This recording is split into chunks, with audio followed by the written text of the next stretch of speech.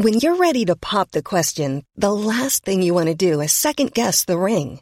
At BlueNile.com, you can design a one-of-a-kind ring with the ease and convenience of shopping online. Choose your diamond and setting. When you find the one, you'll get it delivered right to your door. Go to BlueNile.com and use promo code LISTEN to get $50 off your purchase of $500 or more. That's code LISTEN at BlueNile.com for $50 off your purchase. BlueNile.com, code LISTEN. I'm Sandra, and I'm just the professional your small business was looking for. But you didn't hire me because you didn't use LinkedIn Jobs. LinkedIn has professionals you can't find anywhere else, including those who aren't actively looking for a new job, but might be open to the perfect role, like me. In a given month, over 70% of LinkedIn users don't visit other leading job sites. So if you're not looking on LinkedIn, you'll miss out on great candidates like Sandra. Start hiring professionals like a professional. Post your free job on linkedin.com/people today.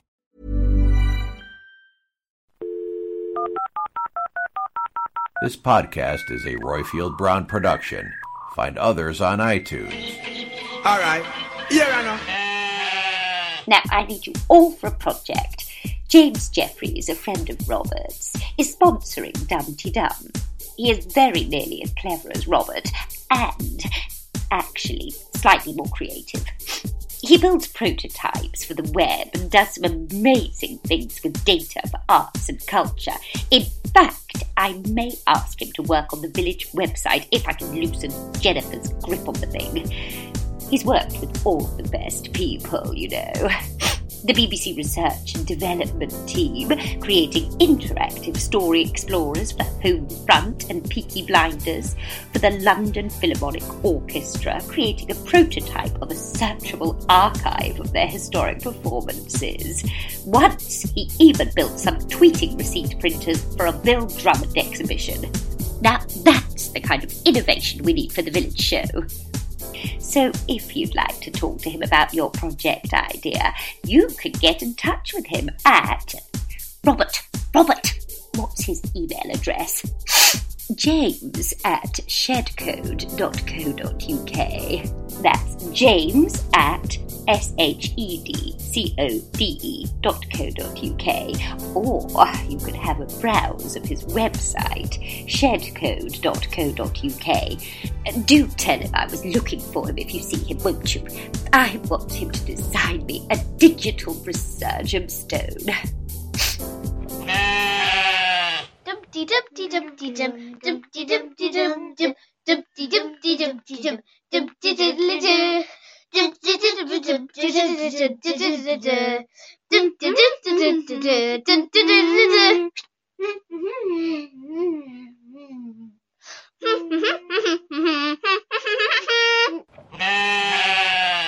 It's time for me to say, this is Dumpty Dum, the show about the reality docudrama that is centred on Ambridge in the heart of the Midlands. On the spontaneous one-night stand that is Royfield Smug Brown, and with me are the unplanned, so wrong person that is Lucy Abashed Freeman. And the last part of our next generation of the Archers, folks, is you. Now, this week's Dumpty Dum comes from Lucas, Juno, and Erica. Thank you for your Dumpty Dum, Lucas, Juno, and Erica. Now, yes. Lucy. Yes. If somebody would like to join Lucas, Juno, and Erica in sending in a Dumpty Dum, how can they do that? If you would like to sing us a Dumpty Dum, leave us a plot prediction or rhyme signal with single Kerry Davis, then ring us on 0203 0313 or leave us a message on SpeakPipe. Thanks to Cosmo for his podcast roundups, to Shedcode for sponsoring us, and to Derek for the loan in the back bedroom. Derek had a very enjoyable Christmas. He went to Auntie Cardboard's for Christmas lunch. She cooked from Delia's Christmas, but Derek said there's nothing beats a good stuffing by Nigel Slater. Yeah, hey. On this week's episode, we have me being smug, followed by me being correct. Yeah. And then I'll just and chill me out. Being wrong. Wrongity, wrong.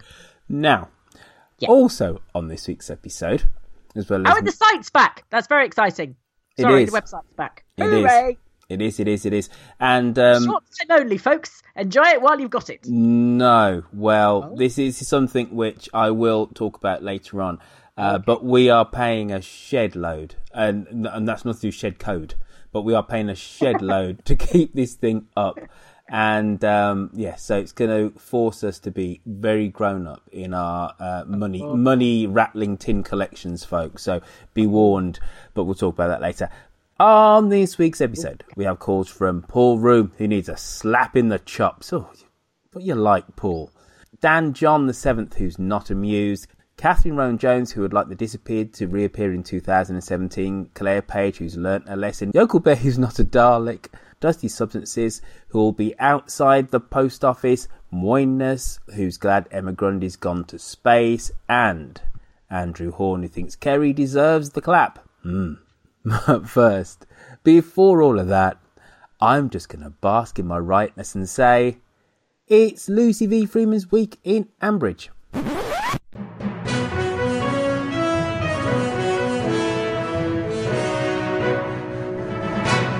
The Ambridge show was all in rhyme. The writers had a fit. Linda had a stressful time, convinced it would be rubbish. Over at Bridge Farm on Christmas Day, Henry got an orange, a little spinny thing, and an appointment with a child development specialist. At Rickyard, Toby had bought a reduced to clear chicken and burned the potatoes. It made Pipple nostalgic for Ruth's cooking. At the stables, Shula and Alistair were still love's middle-aged dream. Shula bought Alistair a box set of Gardener's World, the hilarious bloopers, and he bought her a ball gag. At Brooker's, Ruth was trying to get some sense into Jill. Now look, Jill, this has got to stop, said Ruth. I don't know what you mean, said Jill airily, writing Toby as a bum flap on the kitchen whiteboard. Over at Lower Loxley, Elizabeth said she had worked all day and was so tired she thought, Elizabeth, you deserve a treat. I have filed 3 pieces of paper, 2 people rang me up, and some delivery men took me up the orangery, she said. I'm exhausted. Auntie Lillian had given her a bolstering chat about men, and as we know, if anyone knows anything about being successful with men, it's Lillian. What with her long history of unfaithful toy boys, unfaithful jailbirds, and unfaithful fascists. She's quite the Mariella Frostrup. Anyway, Elizabeth trotted off to the ball, determined to pull like a bell ringer. Sadly, though, it was marginally too late, as by the time she got there, Debbie was having a look down Richard Locke's stethoscope and Tracy Horrobin had Roy Tucker in a headlock. However, I shall forgive Debbie anything for her spectacular put-down of Titchy Knob, which made me clap. At Home Farm, Kate was trying to finish making all the costumes for the village fete. Did I miss something here? I come from a family of very talented dressmakers and knitters and crocheters and all that, and I have to use a staple gun to attach buttons, largely because sewing is really, really bloody hard. Kate volunteered to design and make all the costumes with absolutely no training or know-how whatsoever.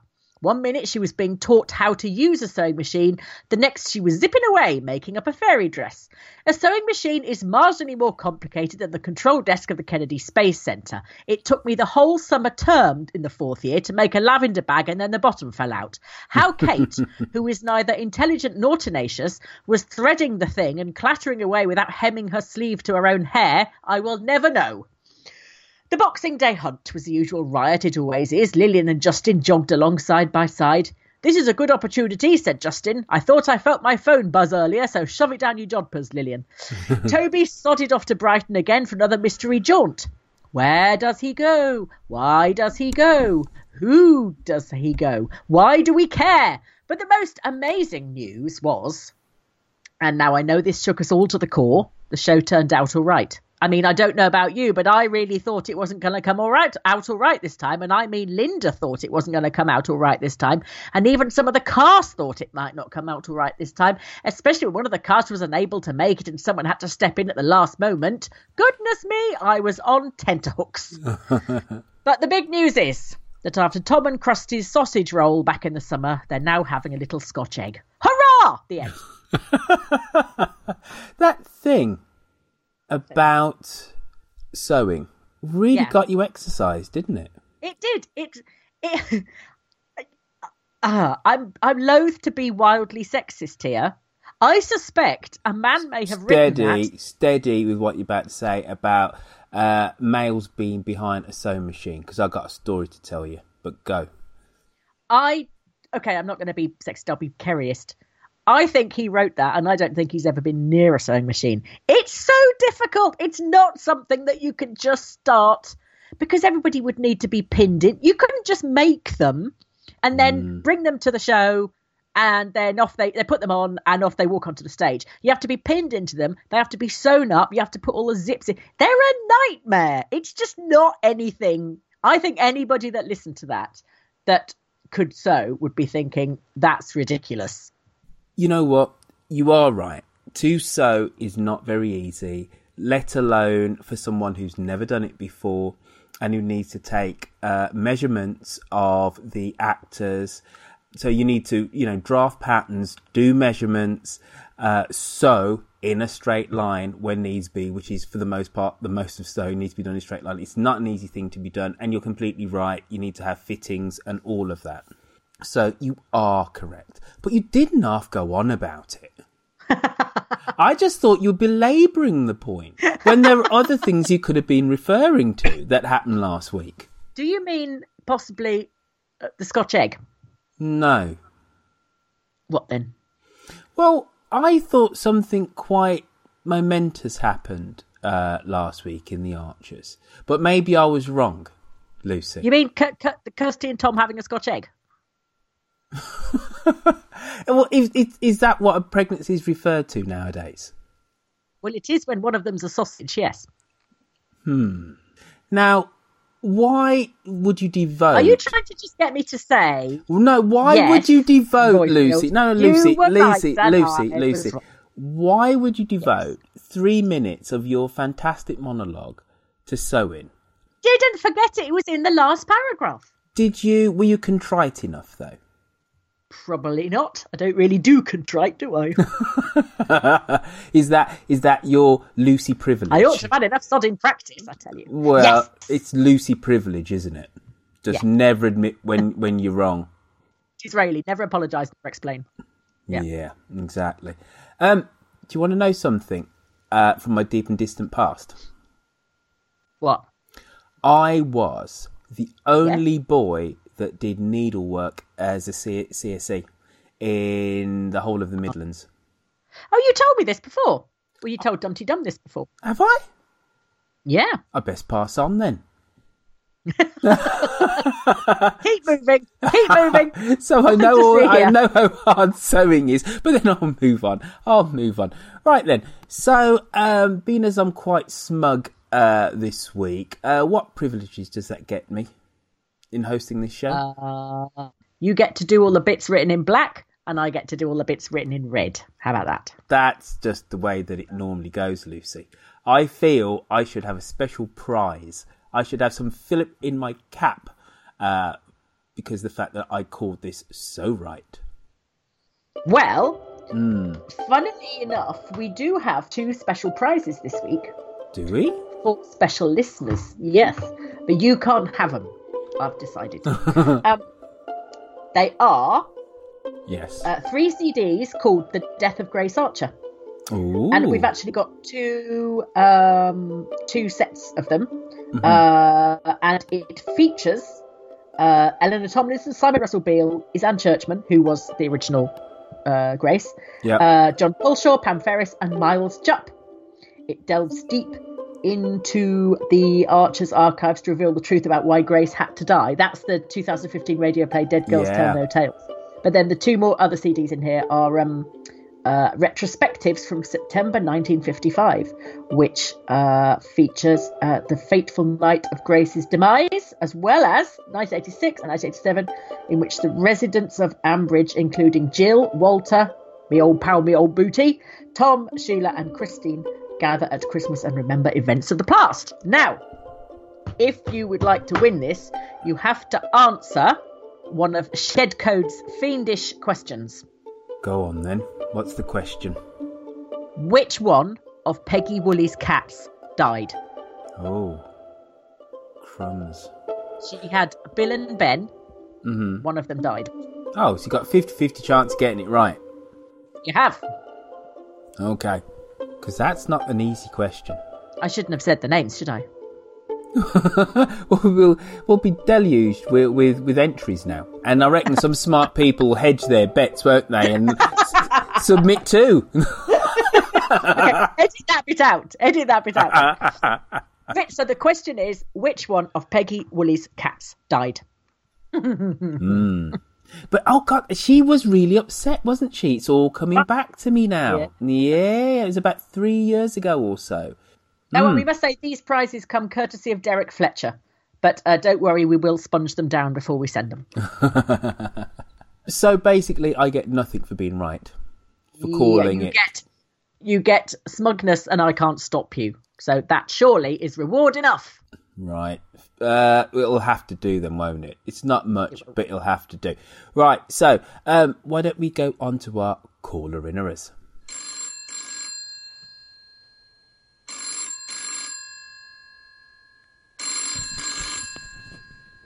Hello, Ambridge 3962. Who's first, Lucy? First, we have Paul Room. There's a world where I can go and tell my secrets to. In my room. In my room.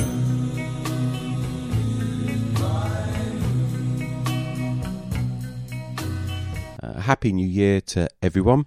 I wanted to call in about Kirsty's not such a surprise pregnancy when this was announced and all the mutual Twitter backslapping that's occurred, because I do remember all this, and Cosmo called it first 3 months ago at the end of September. And I hate to be one of these people who say, I told you so, because I can't stand that. But I told you so, because I called in the following week, as it was obvious when Kirsty was talking to Helen, saying she had a lot to learn about babies, and also Roy asked Helen one morning if she was okay because she looked a bit peaky, and then more recently on the 19th of December, I thought, well, this is definitely a pregnancy, when at the Calendar Girls party, Kirsty turned down a camembert tartlet. I thought, well, surely that's no soft cheese because she's pregnant. And hey ho, that happened.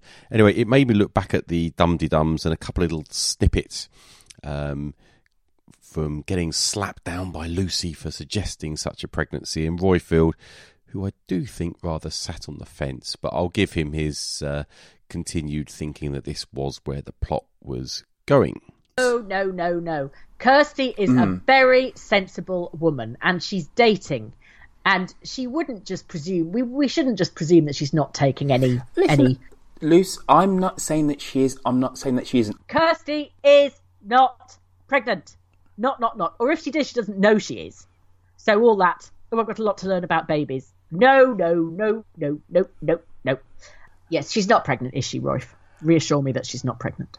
I don't know, and it's in the lap of the gods, the script writing gods. Paul, is it not bad enough that I got it wrong without you recording me getting it wrong and then playing it back to everybody?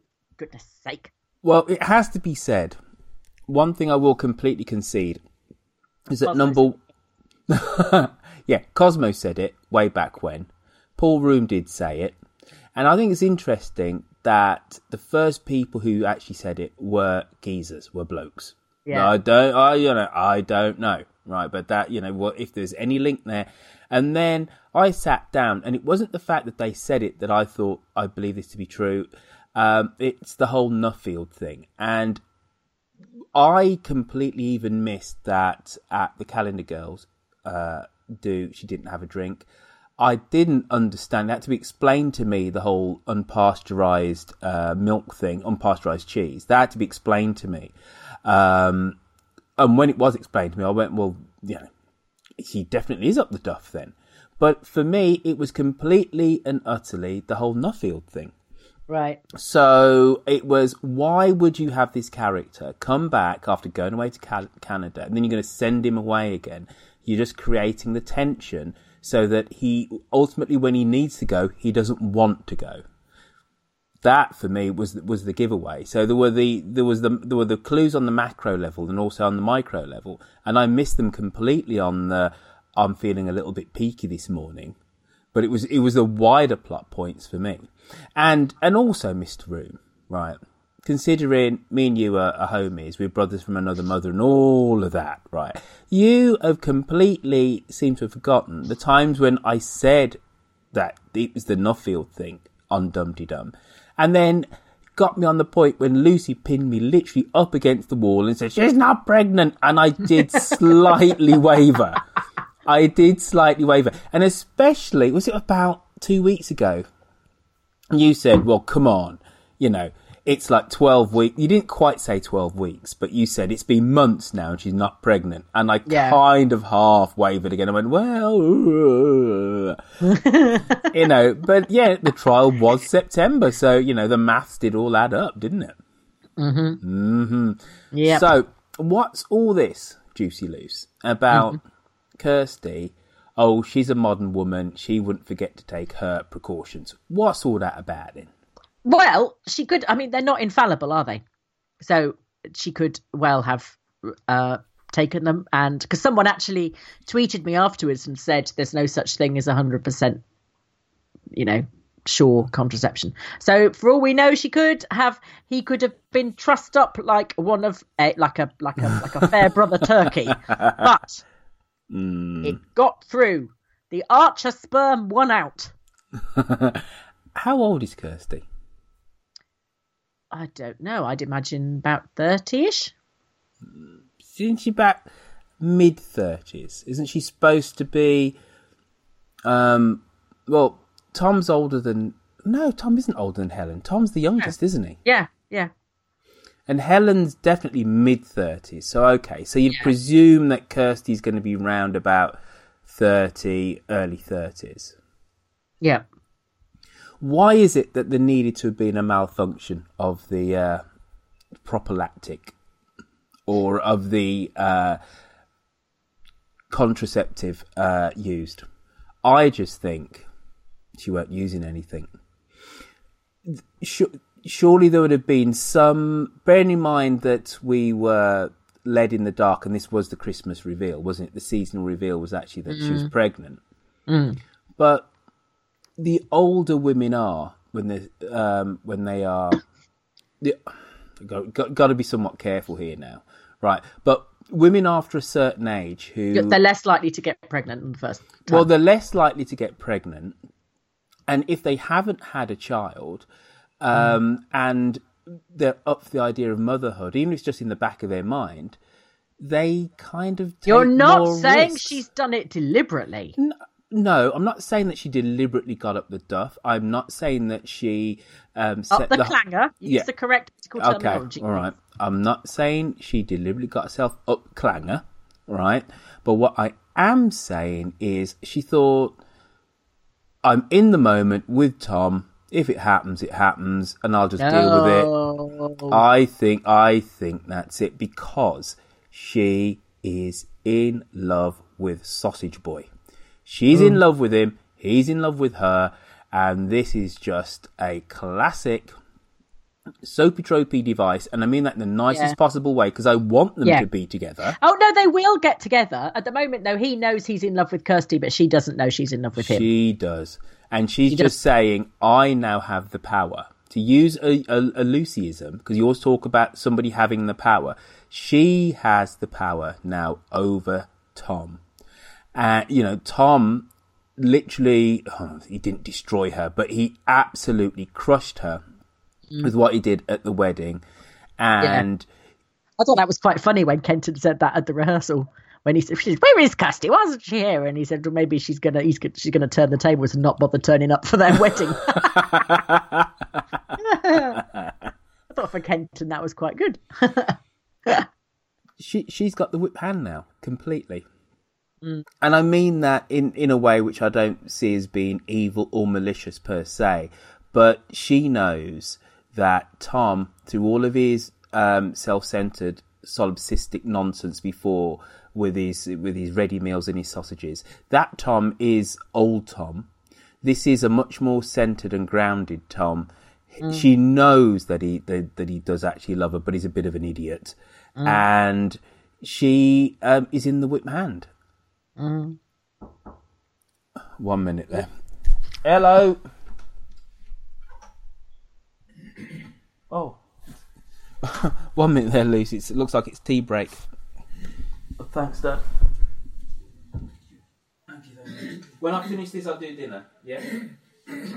You alright, Dad? Yeah. He sounds rough. Is he alright? Yeah. You're doing that old man clearing his throat thing. Oh, okay. But they decided to do it as he opened the door for maximum effect, though. No, I need to finish eating my cracker. I had my camp coffee break early this week. And a cracker. Camp and a cracker.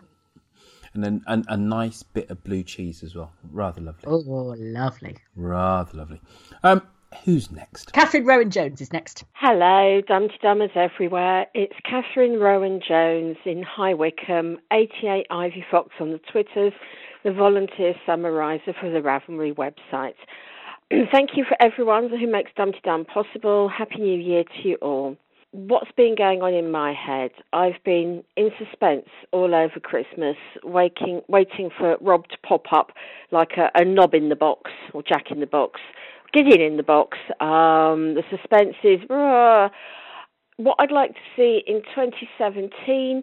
I'd really like some of the disappeared to reappear.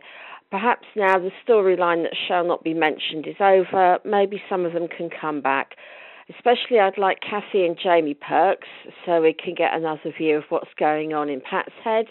And the Tucker clan, not just Mike and Vicky and Bethany, but also Hayley and Abby and Brenda, because we've just got Roy in isolation, and if we want to know more about what's going on in Roy's head, then his family would be a good place to start finding out. Love to you all. Thank you very much. Bye-bye. Catherine, I am so with you. I spent the whole of Christmas and New Year, not the whole of it, because that would be a bit weird, but every time I listened to The Archers, waiting for Rob to pop up. I thought that inflatable Santa that they found outside Henry's house had been left there by Rob. Every time anyone knocked on the door, anytime there was something weird, I can hear a car out. I was thinking, it's him! I was a nervous wreck by New Year's Day. And he was happily away in Hampshire eating toad in the hole and turkey, wasn't he? So I don't know. Yes, I think I needed to calm down by New Year's Day because I'd got myself in a state. And I think that your mission to get the disappeared back, we got Tracy. Or if for those that haven't heard, you get to hear Tracy Horrobin this week, and we also got a mention of Kathy back from the dead. We did, didn't we? A present delivered to Pat from Kathy. So yes, it could all be happening. I just want Vicky back. Don't care about the others really. I miss Vicky. Claire Page is next. Hello, this is Claire Page, tweeting frog on the Twitters, and I'm a second-time caller in era. I didn't do my introduction properly last time because my first call was after a semi-sleepless night after stabbing of someone I won't name. I live in France. I first listened to The Archers properly in 1989. The first plot line I remember was Brian coming out of hospital. He'd had an epileptic fit after being attacked by a mad cow, and because there was someone with epilepsy in my family, I took an interest in that. But there were other good storylines, and I've listened ever since. So I don't know what character that makes me because I don't know who was new in 1989. Back to the subject for today's call. I've learned a valuable lesson since last Friday's episode of The Archers, and that is I mustn't disbelieve the plot predictions the Dumpty Dummers come up with. Some of you have been saying for a while that Kirsty must be pregnant. I refused to believe it, and then, of course, she announced it on Friday and taught me a valuable lesson. Don't disbelieve plot predictions because you never know whether they're going to come true.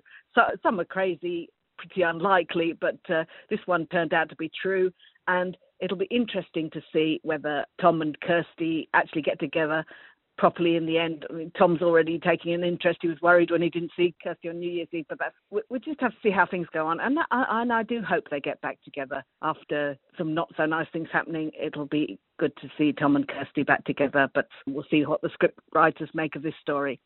Anyway, that's enough rambling from me for now, and I'm looking forward to hearing the show, the podcast, when it comes out. Bye for now. Yes, Claire, if we pursue that line of thought, that makes you a mad cow. So let's not assume that's what you are. She's right. Never disbelieve a Dumpty Dummer. Particularly do not believe me, because I swore blind she was not. She is. So yes. What of the more outlandish? Well, maybe if that's correct, maybe now we've literally opened the culvert. So who else? Who knows what else? Stefan's bloated body will be discovered propping up the RSJ at Grange Farm. Maybe, who knows? Yokel Bear, or Yogurt Bear, as Derek referred to him when they were having their little chat last night.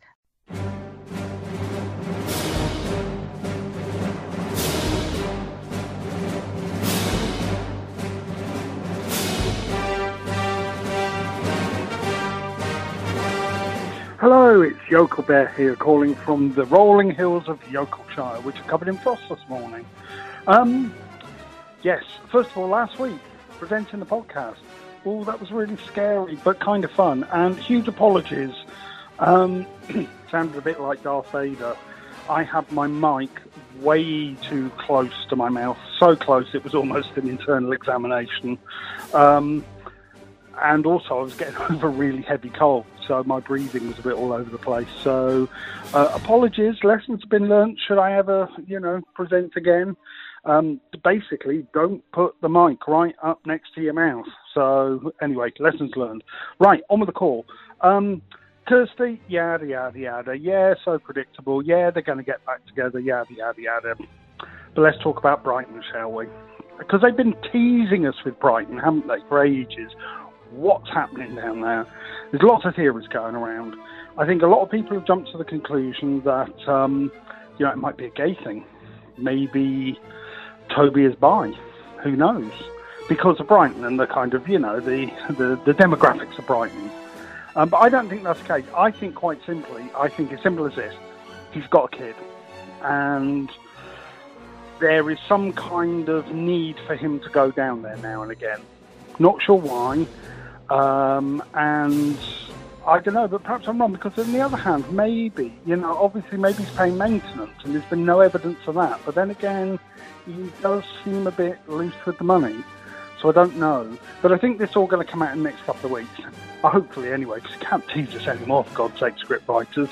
So yes, but my guessing is I'm nailing my flags for the mast and saying he's got a kid. There you go. That's what I think. Anyway. Okay. That's it for me. Okay. Bye. I am your father. No. That's not true. That's impossible. Yes, I think you're right. I think it's a child. I think Toby has got visiting rights for this child, and he doesn't do it, and that's another reason why Rex is so despising of him. He doesn't go and bother to visit the child very often, and he's having to fork over money. I mean, quite rightly, but that's what the problem is, because that's why he never has any money, and why his situation generally seems to be so unstable is because half his money and half his time is being spent in Brighton, visiting his little offspring. And I think it's a boy, because he said, it's a boy thing. You can't come, Pip. It's a boys thing, boys only thing, or something. That could well be the case. Though before we did speculate that it was community service of some sort, though, didn't we? Because it wouldn't be at a weekend then. True that. Well done, Freeman. You might be right about this. You're right about the little things, and I'm right about the big things. Have you ever noticed that? I'm right about the things that don't matter a jot. Exactly. And you're right about the gigantic storylines that are going to change. Those things. Yeah. Mm-hmm. Yeah. Should we do Dusty Substances now? Why not? The only one who could ever reach me was the son of a preacher man. Hello, it's Dusty Substances, the wrong sort of listener. Happy New Year to everyone. Big thank you to Terry and Tim and Andrew and Yokel Bear and Witherspoon and Millie Bell for some fantastic festive season podcasts. I'd like to say hello to Catherine from Strawberry Hill. Look out for me outside the post office. My thing at the moment is that I'm really thrilled that Kirsty is pregnant, but what I want her to do is to absolutely go it alone, so we have a contrast with Helen. Unlike Helen, Kirsty didn't intend to get pregnant. Helen gave everyone the impression that she was being strong, feisty and independent, but actually she was none of those things, which made her really so vulnerable to the likes of Rob and all that happened after that. Kirsty, I think, actually is strong and independent, and I'd love to see her follow through, not get sucked into a marriage with the sausage baron, which I think would just be horrendous for her. I think she could do this. I really do. And a question for all of us this year is, could Kaz be the new Hayley on so many levels? I look forward to exploring that possibility. Anyway, thank you for a lovely year. I look forward to another lovely year listening to everyone being wonderful. And I'll speak to you soon. Bye-bye. She'll be outside the post office, all right? Yes. I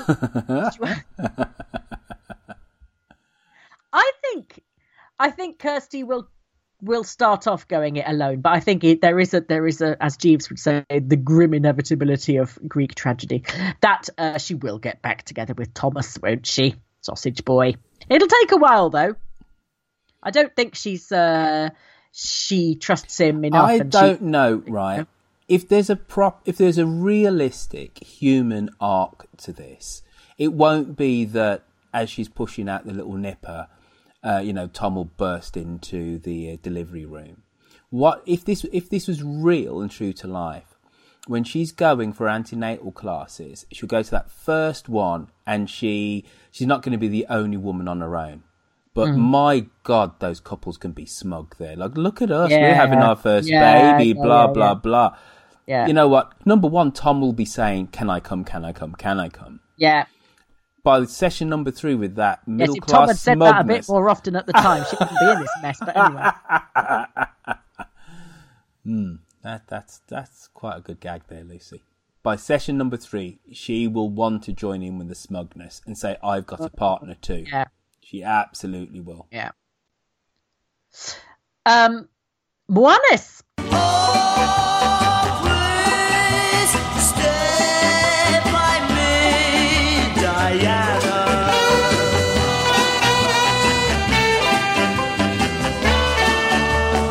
Hello, it's Diane here, Moanis on the Twitters. Anyway, skipping over Roifield, no doubt, smug gloating about getting it right about Kirsty being pregnant. Wanted to talk about one of the Archers alumni, Felicity Jones. How good is she in Rogue One? We cannot ignore this fact. It's absolutely brilliant, and it's great to see the former Emma Grundy doing so well in Hollywood. If my father built this thing, we need to find him. All right. How many do I need? They are requesting a call sign. It's, Rogue. Rogue One. The power that we are dealing with here is immeasurable. If the Empire has this kind of power, what chance do we have?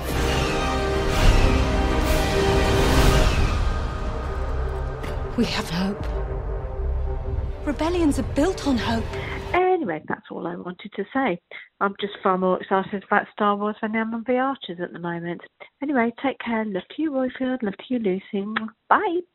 Felicity Jones on Rogue One. Have you seen it? I have.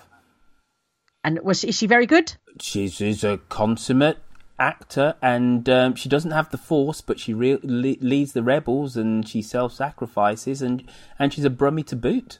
Well, there you go. You see, that's Emma to a T. She self-sacrifices. She hasn't got the Force, but she leads everybody, and she's learning perfect. I did watch it. Also, James Moores on the Twitters said Darth Vader didn't do a lot on Rogue One. Happy to hear him on Dum-de-Dum. Well done, Yokel Bear.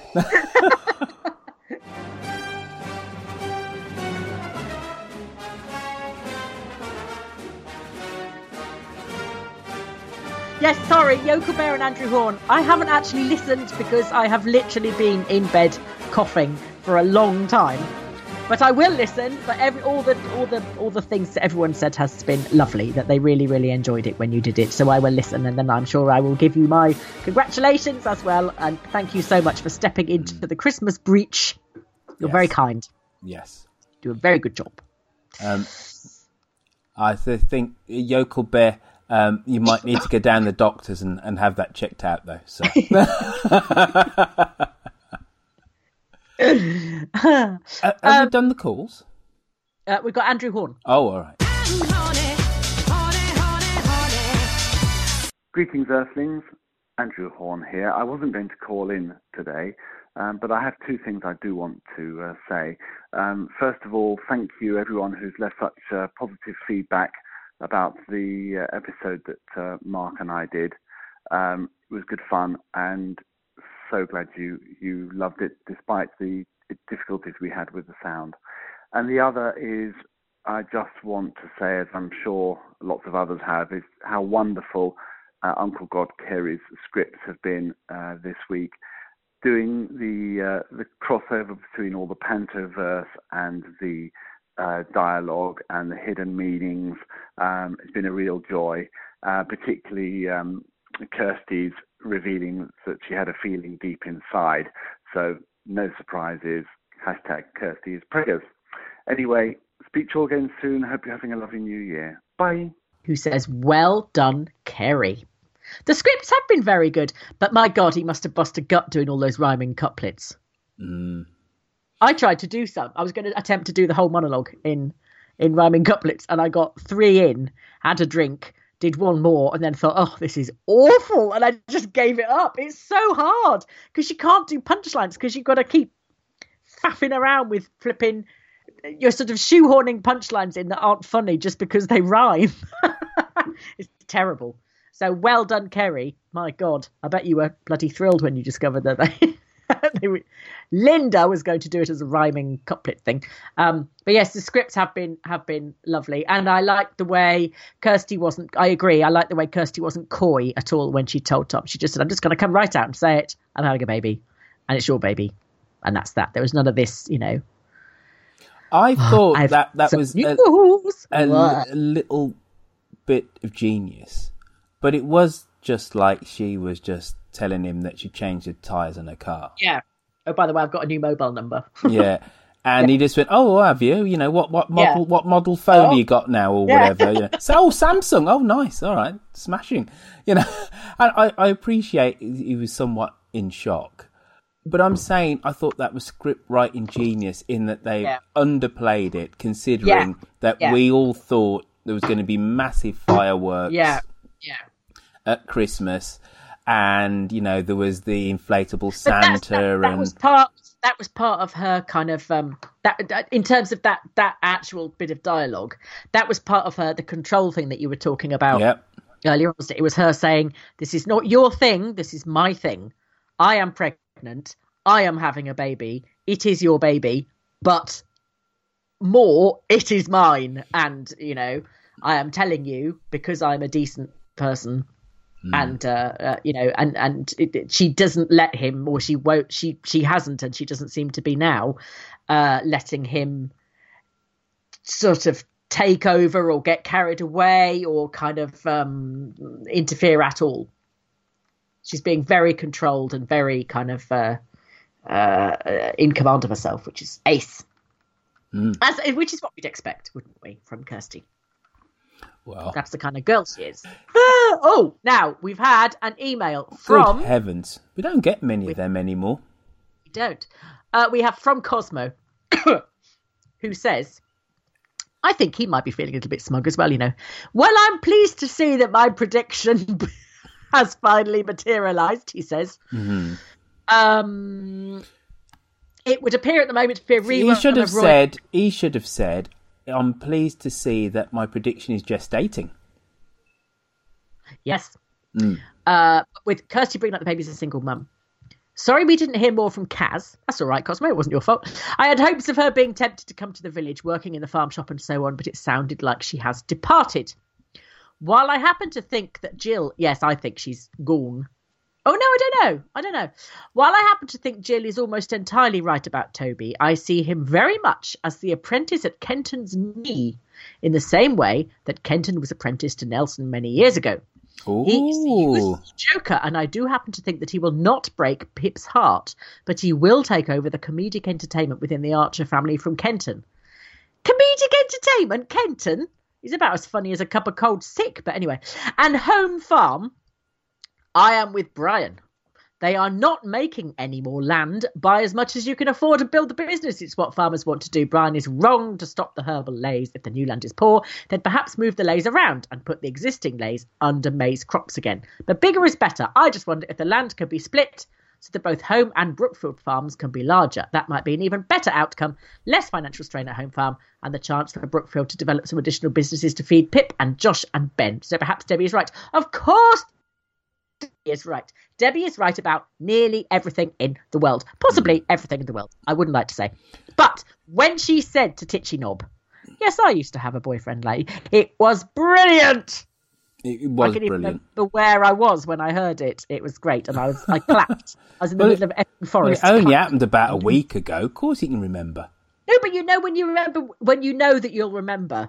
When you have a reaction to something and it sort of brightens your day up so much you actually physically remember where you are and what you do. We haven't given her the plaudits which she deserves, really, No. in terms of that. And that was another great episode and a great scene. And just this bloke who just everyone despises, flailing around.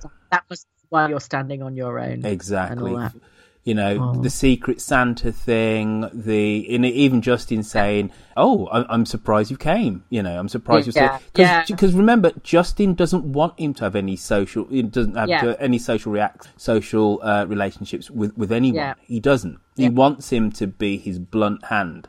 He doesn't want him there at all. And also, I cannot express how delighted I am. I think you can, and because you're about to. That Tamsin Gregg has continued to play Debbie. Yes. Because she is such a big actress. She's a brilliant actress and she's such a big actress and so successful. And, she's doing all these Hollywood things, goodness knows what. And she's still coming back to Birmingham and recording and not being too grand for it. And it's just wonderful. And it's part of what makes the Archers so special, I think. No, it is. It is. Yeah, you're spot on the money. She doesn't have to do this at all. She obviously does it because Shotzi loves the institution of the Archers, and also and because she has made Debbie her own. She has that flexibility of coming back kind of whenever there is a gap, a hole in her diary, and kind of stories are then kind of put around that. And long may that continue. I think she has a beautiful voice anyway, but I just think her delivery is amazing. The kind of the way she deals with Brian, that kind of you can almost hear the eyes rolling, and the kind of and the sort of she does this kind of benign inquiry that's got a bit of an edge to it when you look under the surface. It's just really lovely. She's ace. Anyway, that's the caller inners and that's the emailer inners. But just before we go, because I ain't finished, right? Ian and Debbie are the two characters who are the conscience and actually are, kind of morally pure, aren't they? They understand things and give you a very clear insight.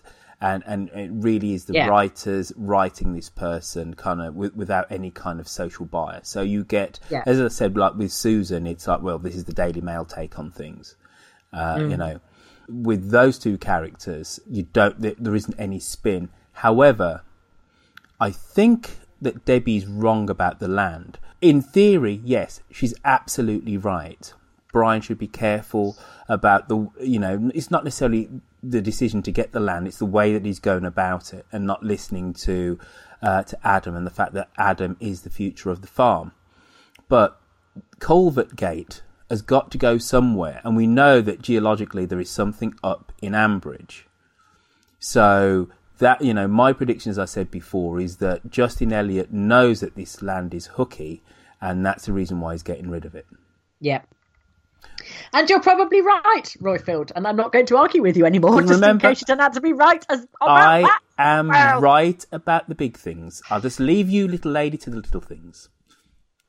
Did you just call me little lady? I did.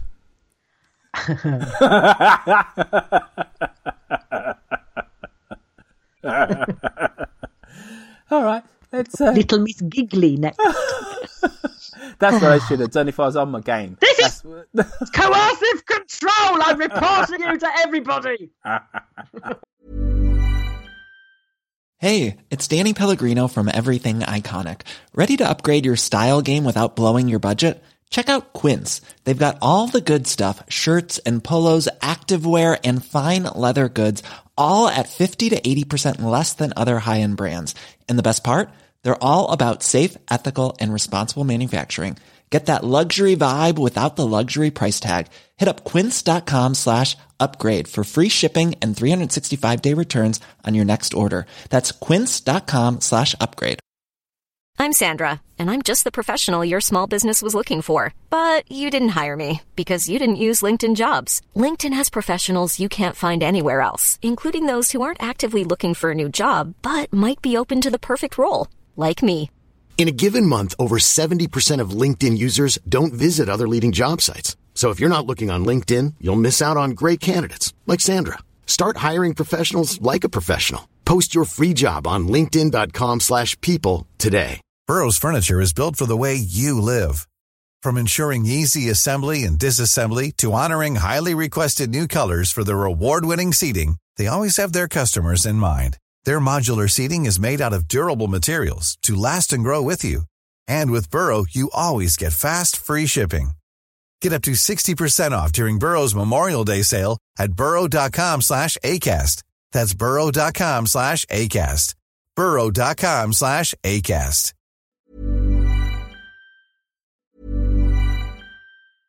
Cool fact, a crocodile can't stick out its tongue. Also, you can get health insurance for a month or just under a year in some states. United Healthcare short-term insurance plans, underwritten by Golden Rule Insurance Company, offer flexible, budget-friendly coverage for you. Learn more at uh1.com. Mom deserves the best, and there's no better place to shop for Mother's Day than Whole Foods Market. They're your destination for unbeatable savings, from premium gifts to show-stopping flowers and irresistible desserts. Start by saving 33% with Prime on all body care and candles. Then get a 15-stem bunch of tulips for just $9.99 each with Prime. Round out Mom's menu with festive rosé, irresistible berry chantilly cake, and more special treats. Come celebrate Mother's Day at Whole Foods Market.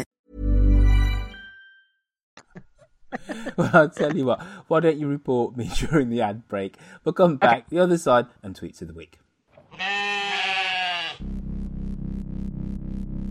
In an uncertain world, there is always music which can be listened to in good company. Welcome to Friday 15, the show where we speak to friends and interesting people to the backdrop of great tunes and allocate 15 minutes to both. I mean, I was 8 years old, interesting, the same age as the Dragon King's daughter when she comes out of the sea. But what was happening to me when I was 8 years old was that I was at the hands of a paedophile in a classroom for a year. And for me, I think the reason that I somehow managed to win in the end is that for me, it's about an economy of the three things that bring a song together.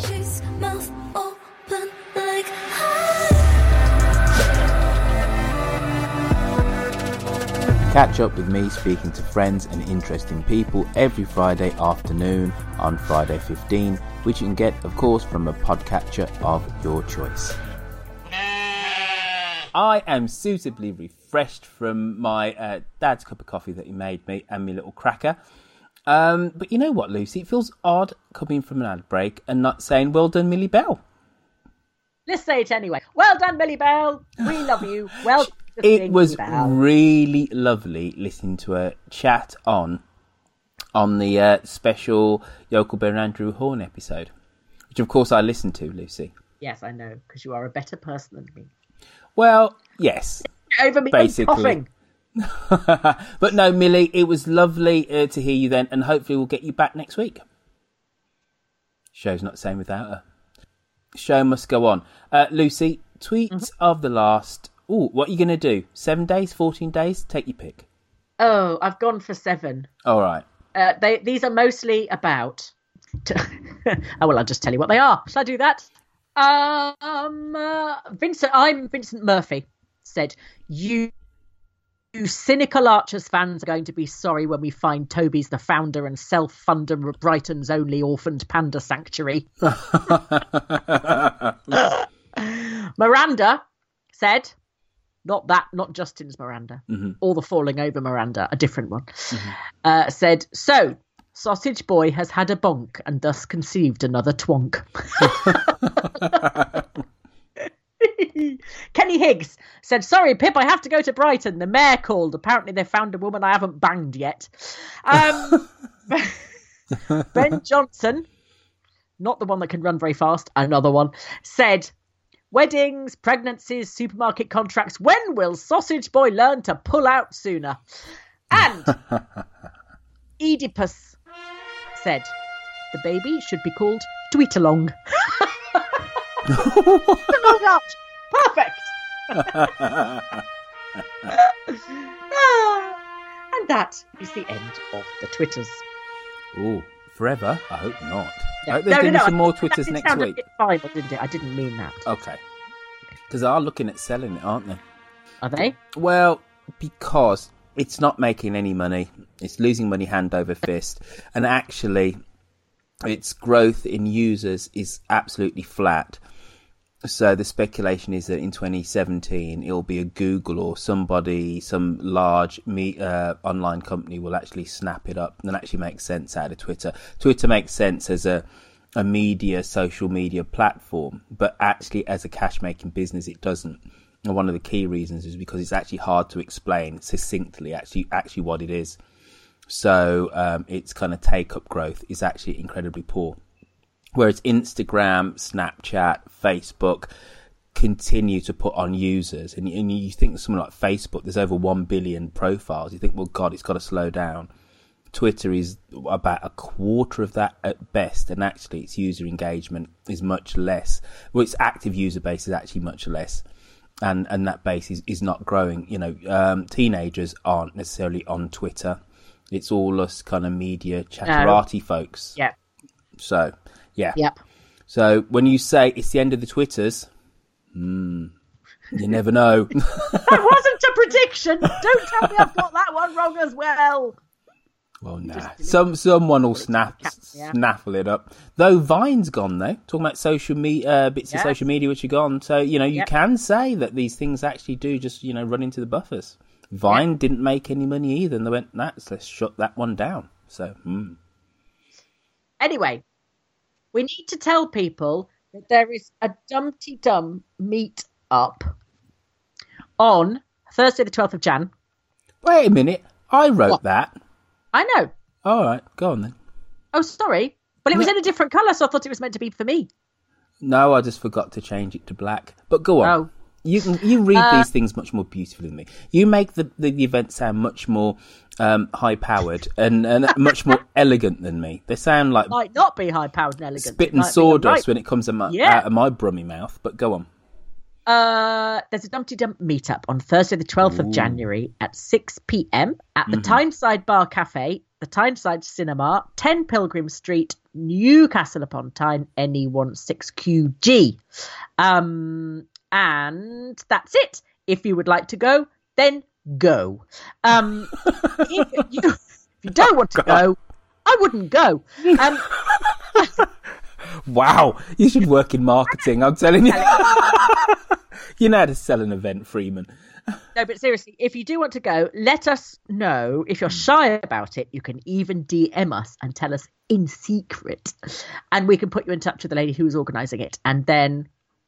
you can find out some more details, but otherwise it's 6 p.m, 12th of January, Tyneside Bar Cafe and Tyneside Cinema, 10 Pilgrim Street in Newcastle. I think I've been there before. It was rather nice. Yeah. I'm almost positive. had a rather lovely, it was about 6 years ago or so, had a lovely weekend reviewing Swish hotels up there for my website at the time. Lovely. Really, I love Newcastle. Lovely place. Right, folks, guess what? Website's back up. Yay! And I'm going to say this, though there's no specifics. I need to talk to the boss, Lucy, about this off mic, and we need to plan this out properly. But we are going to institute the members-only content at some point this year. And it needs to be sooner rather than later, because, yes, the site is back up, but we are having to... Roifield is now minus a kidney. Literally. So we're a bit yellow. We've had to play. Well, I can't say an absorbent sum because ultimately the site is up and it is malware free. But we've had to go to a company called SiteLock that give us daily scans of the malware and have actually replaced. Why do they hate us, Roifield? Why do the Russians hate us?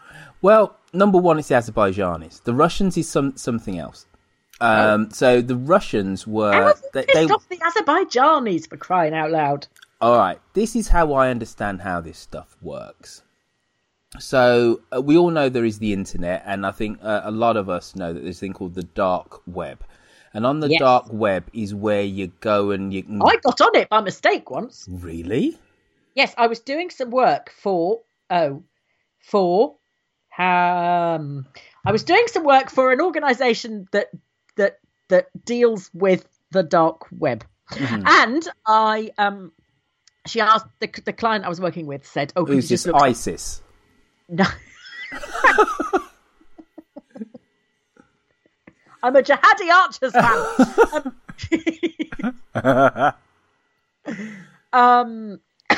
Archers said, extremist. Can you just look up something quickly for me online? And she didn't have her laptop. She gave me I said, yeah, what's the password for the Wi-Fi? And she just reeled off this password and I put it in. Typed in whatever it was she wanted me to look, and a page that didn't look like anything I've ever seen before online came up. Mm-hmm. It was Google results, but not the droids I was looking for. It was just kind of all this. There was a lot of code. There was a lot of Cyrillic alphabet. There was a lot of stuff that just didn't look normal. And I said, "Oh, I think my laptop's playing up. This doesn't look right." And she suddenly sort of paled and said, "Oh, sorry, we've lifted the restrictions here. Normally, when we use the internet, we only use 20% of it. There's 80% of it that is dark web that we don't see." Mm. And I had logged in because of the password she gave me into the wrong bit. And did you buy an Uzi? That's what people do on the dark web, don't they? I couldn't find the Archers. The dark web's not all it's cracked up to be, then, is it? You can't get the Archers. My Amazon password didn't work anymore. And my cardo delivery went all to pot. Well, delivered to somebody in Vladivostok or something. Anyway, so I do know what is a dark web. All right. Yes. So, how I believe this stuff actually works is, so on the dark web, you can literally order anything, and you can say things like, I want to take down a website, or I want to hack into the DNC's server. That's, anything goes on the dark web. And because of the very nature of it, people pay for things in Bitcoin, etc., etc. You can't be using a regular credit card on the dark web, because not everything is illegal, but most things are somewhat nefarious at best. So what I believe we've been the victim of is the fact that if you are a hacker, one of the ways in which you advertise how good you are is by taking down websites, legitimate websites, and then whilst they've been hacked, your code is all over that website. So it's like a graffiti tag. Exactly. So then you turn around on the dark web. What kind of sad buggers do this, honestly? Well, it's a way of conducting. Well, no, it's a way of conducting business. Dare I say it? So then, when our site was originally hacked and went down completely, if you typed in the name of the person who'd hacked it, we were Dum Tee Dum was the number one result. So you then can imagine that actually then what goes on in the dark web is that you say, look, I can take down any website, and to prove it, you go, look, you type in my name and I appear on the web on a site which I've taken down. So we've just happened to have been, we're just collateral damage. Someone is showing off, showing off their skills, and they've taken down a legitimate site. So it's nothing, it's not the people from Penny Hassett. They're just upset that we're bringing up Ambridge all the time. That's what's happening. It's just pure bad luck.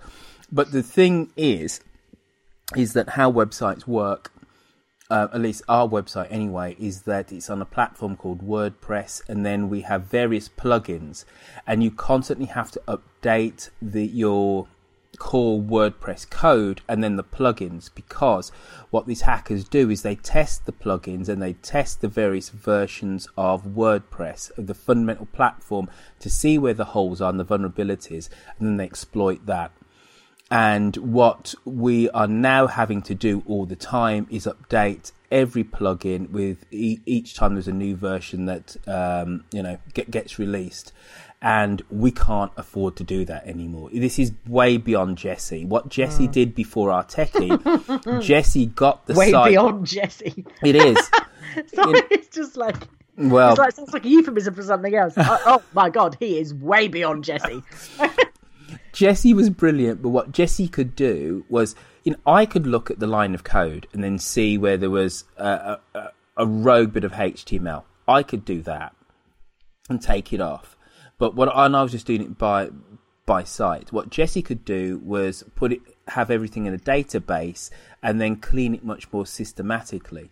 What Jesse couldn't do is to determine which of the plugins and which bit of the WordPress code was most vulnerable to the attacks. So I cleaned it off initially, but I was missing bits of more insidious code. Jesse completely got rid of it, and the site was up for 2 months.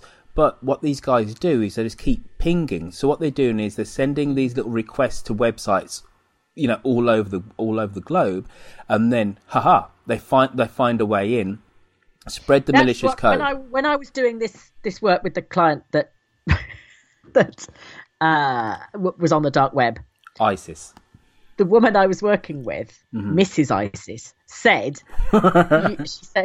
she said, it's like a burglar going to your house and trying all the doors and all the windows, and then they'll keep going to another neighbourhood, and then in a month's time they'll come back to yours and try again and see if you've forgotten to lock it this time. Yeah, no, that's perfect analogy.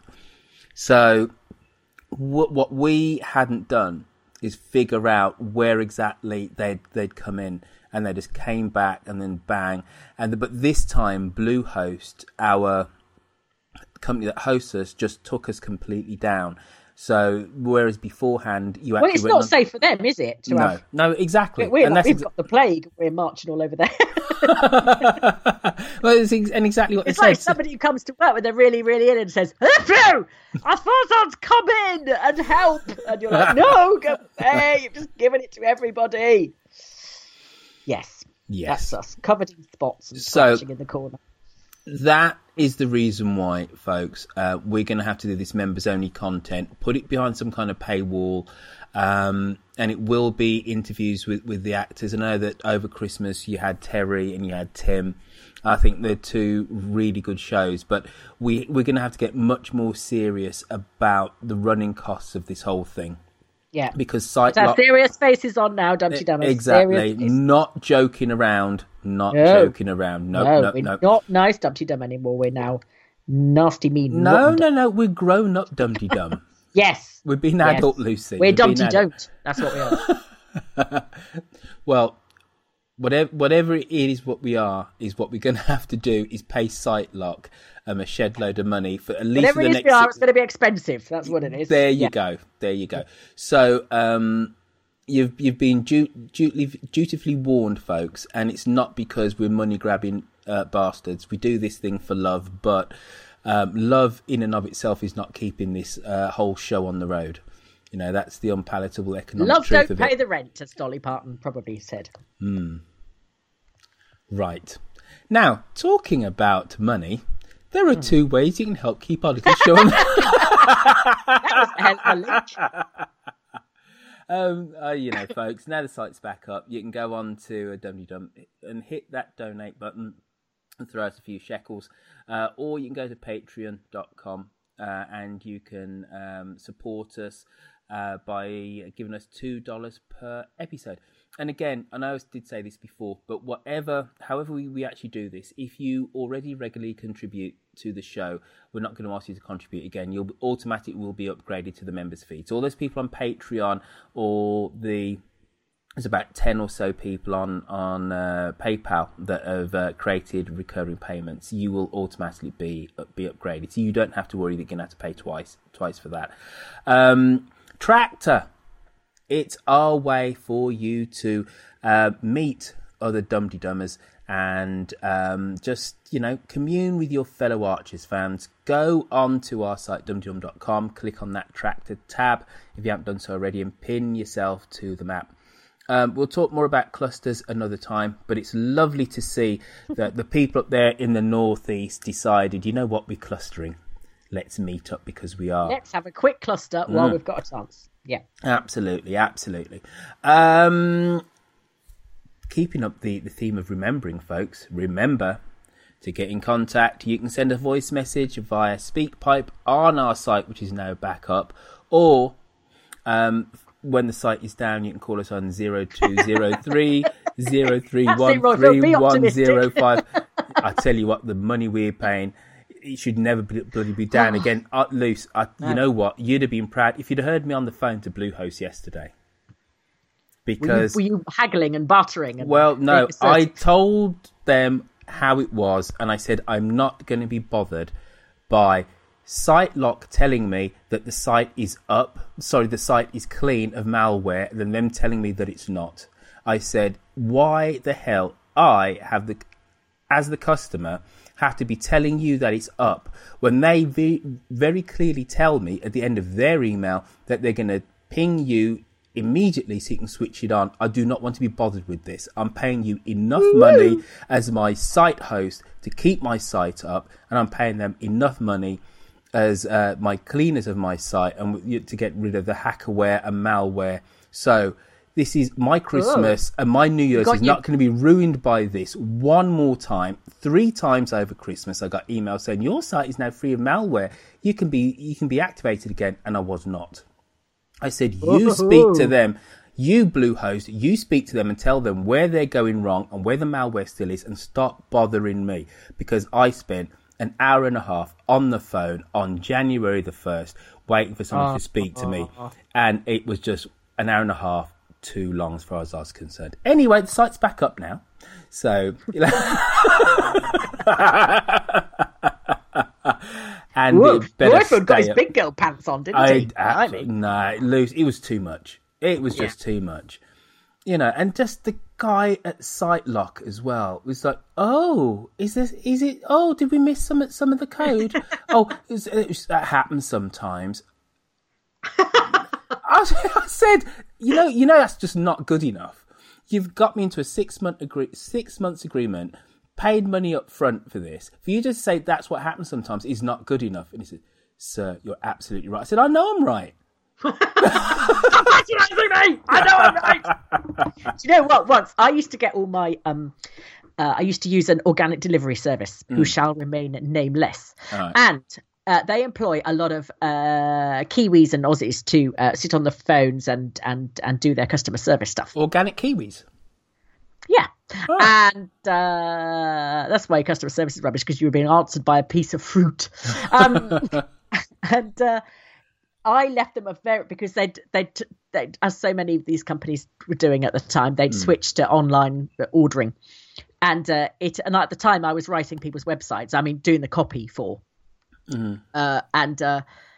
they let my whole order had gone wrong. It hadn't appeared. And the login didn't work, and the thing didn't work. And when you got on the site, it booted you off after 2 minutes. Just an absolute classic. We released this website way earlier than we should have done because we haven't actually beta tested it and all that stuff. And so I left them this fairly sort of grumpy email message, and I got the most charming answer phone message back from the world's most inept customer service person. But it was just brilliant. It was like he'd read everything that you're supposed to say as a customer service person and just decided not to say any of it. And it was lovely. So it went beep, and I listened to the message. And there was this lovely New Zealander going, "Hi, is that Lucy? This, I'm ringing about the website. It's really, really hard doing a website." And he just carried on. He said, "We've had so many really, really annoyed people ringing us, and we don't know what to do. It's we're really, really sorry. It's just awful." Honestly, it was practically. And in the end, I finished up ringing them back and offering to help to see if they could actually fix the problem and stop the website being really, really hard.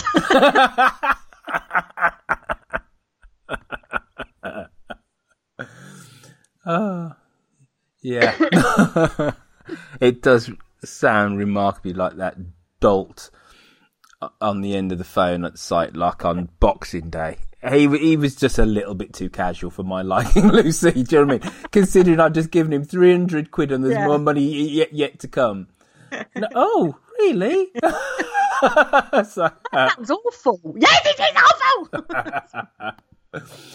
Right. On that note. Oh, no, Twitter.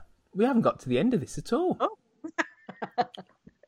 Let's talk about our technological woes. On social media, you can, specifically Twitter, you can find us where we're at WWME. I'm at Royfield. Harriet, the woman of 1,000 archers' voices, is at Sandbridges. And I am at Lucy V. Freeman. On the Book of Face, if you quite simply go on to that if you go onto that network, you can just type in Dum-de-Dum and you can find us there. You're very good at accents, but we've had this conversation before. It's another reason why you and Tim Bentinck would just be a match made in heaven. I know, there are so many reasons, and yet he has yet to see this.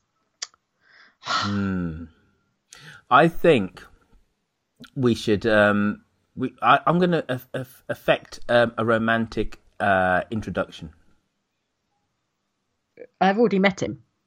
Yeah, a romantic introduction. Oh, I see. Okay. Hey, I just thought of something. Sorry if Derek offended anybody when he was got hold of the Twitter feed, but if you would ever like to ask Derek a question, you can do so on the Twitters. He's not allowed his own Twitter feed because he gets carried away, but we can answer on his behalf if you want to, or we can hand him the controls for the time being, just to answer questions. If you have anything you'd like to ask Derek, you just have to use the hashtag Ask Derek. Oh, and at us, obviously. That sounds very exciting. Right then. Okay. Have we done? Yep, we have. Happy New Year, everybody. Happy New Year. Let's hope it's calmer than the last one. There's nothing left to happen, really. Everything's happened. So this is bound to be quieter. I'll go online now and found that the whole of Germany's blown up or something.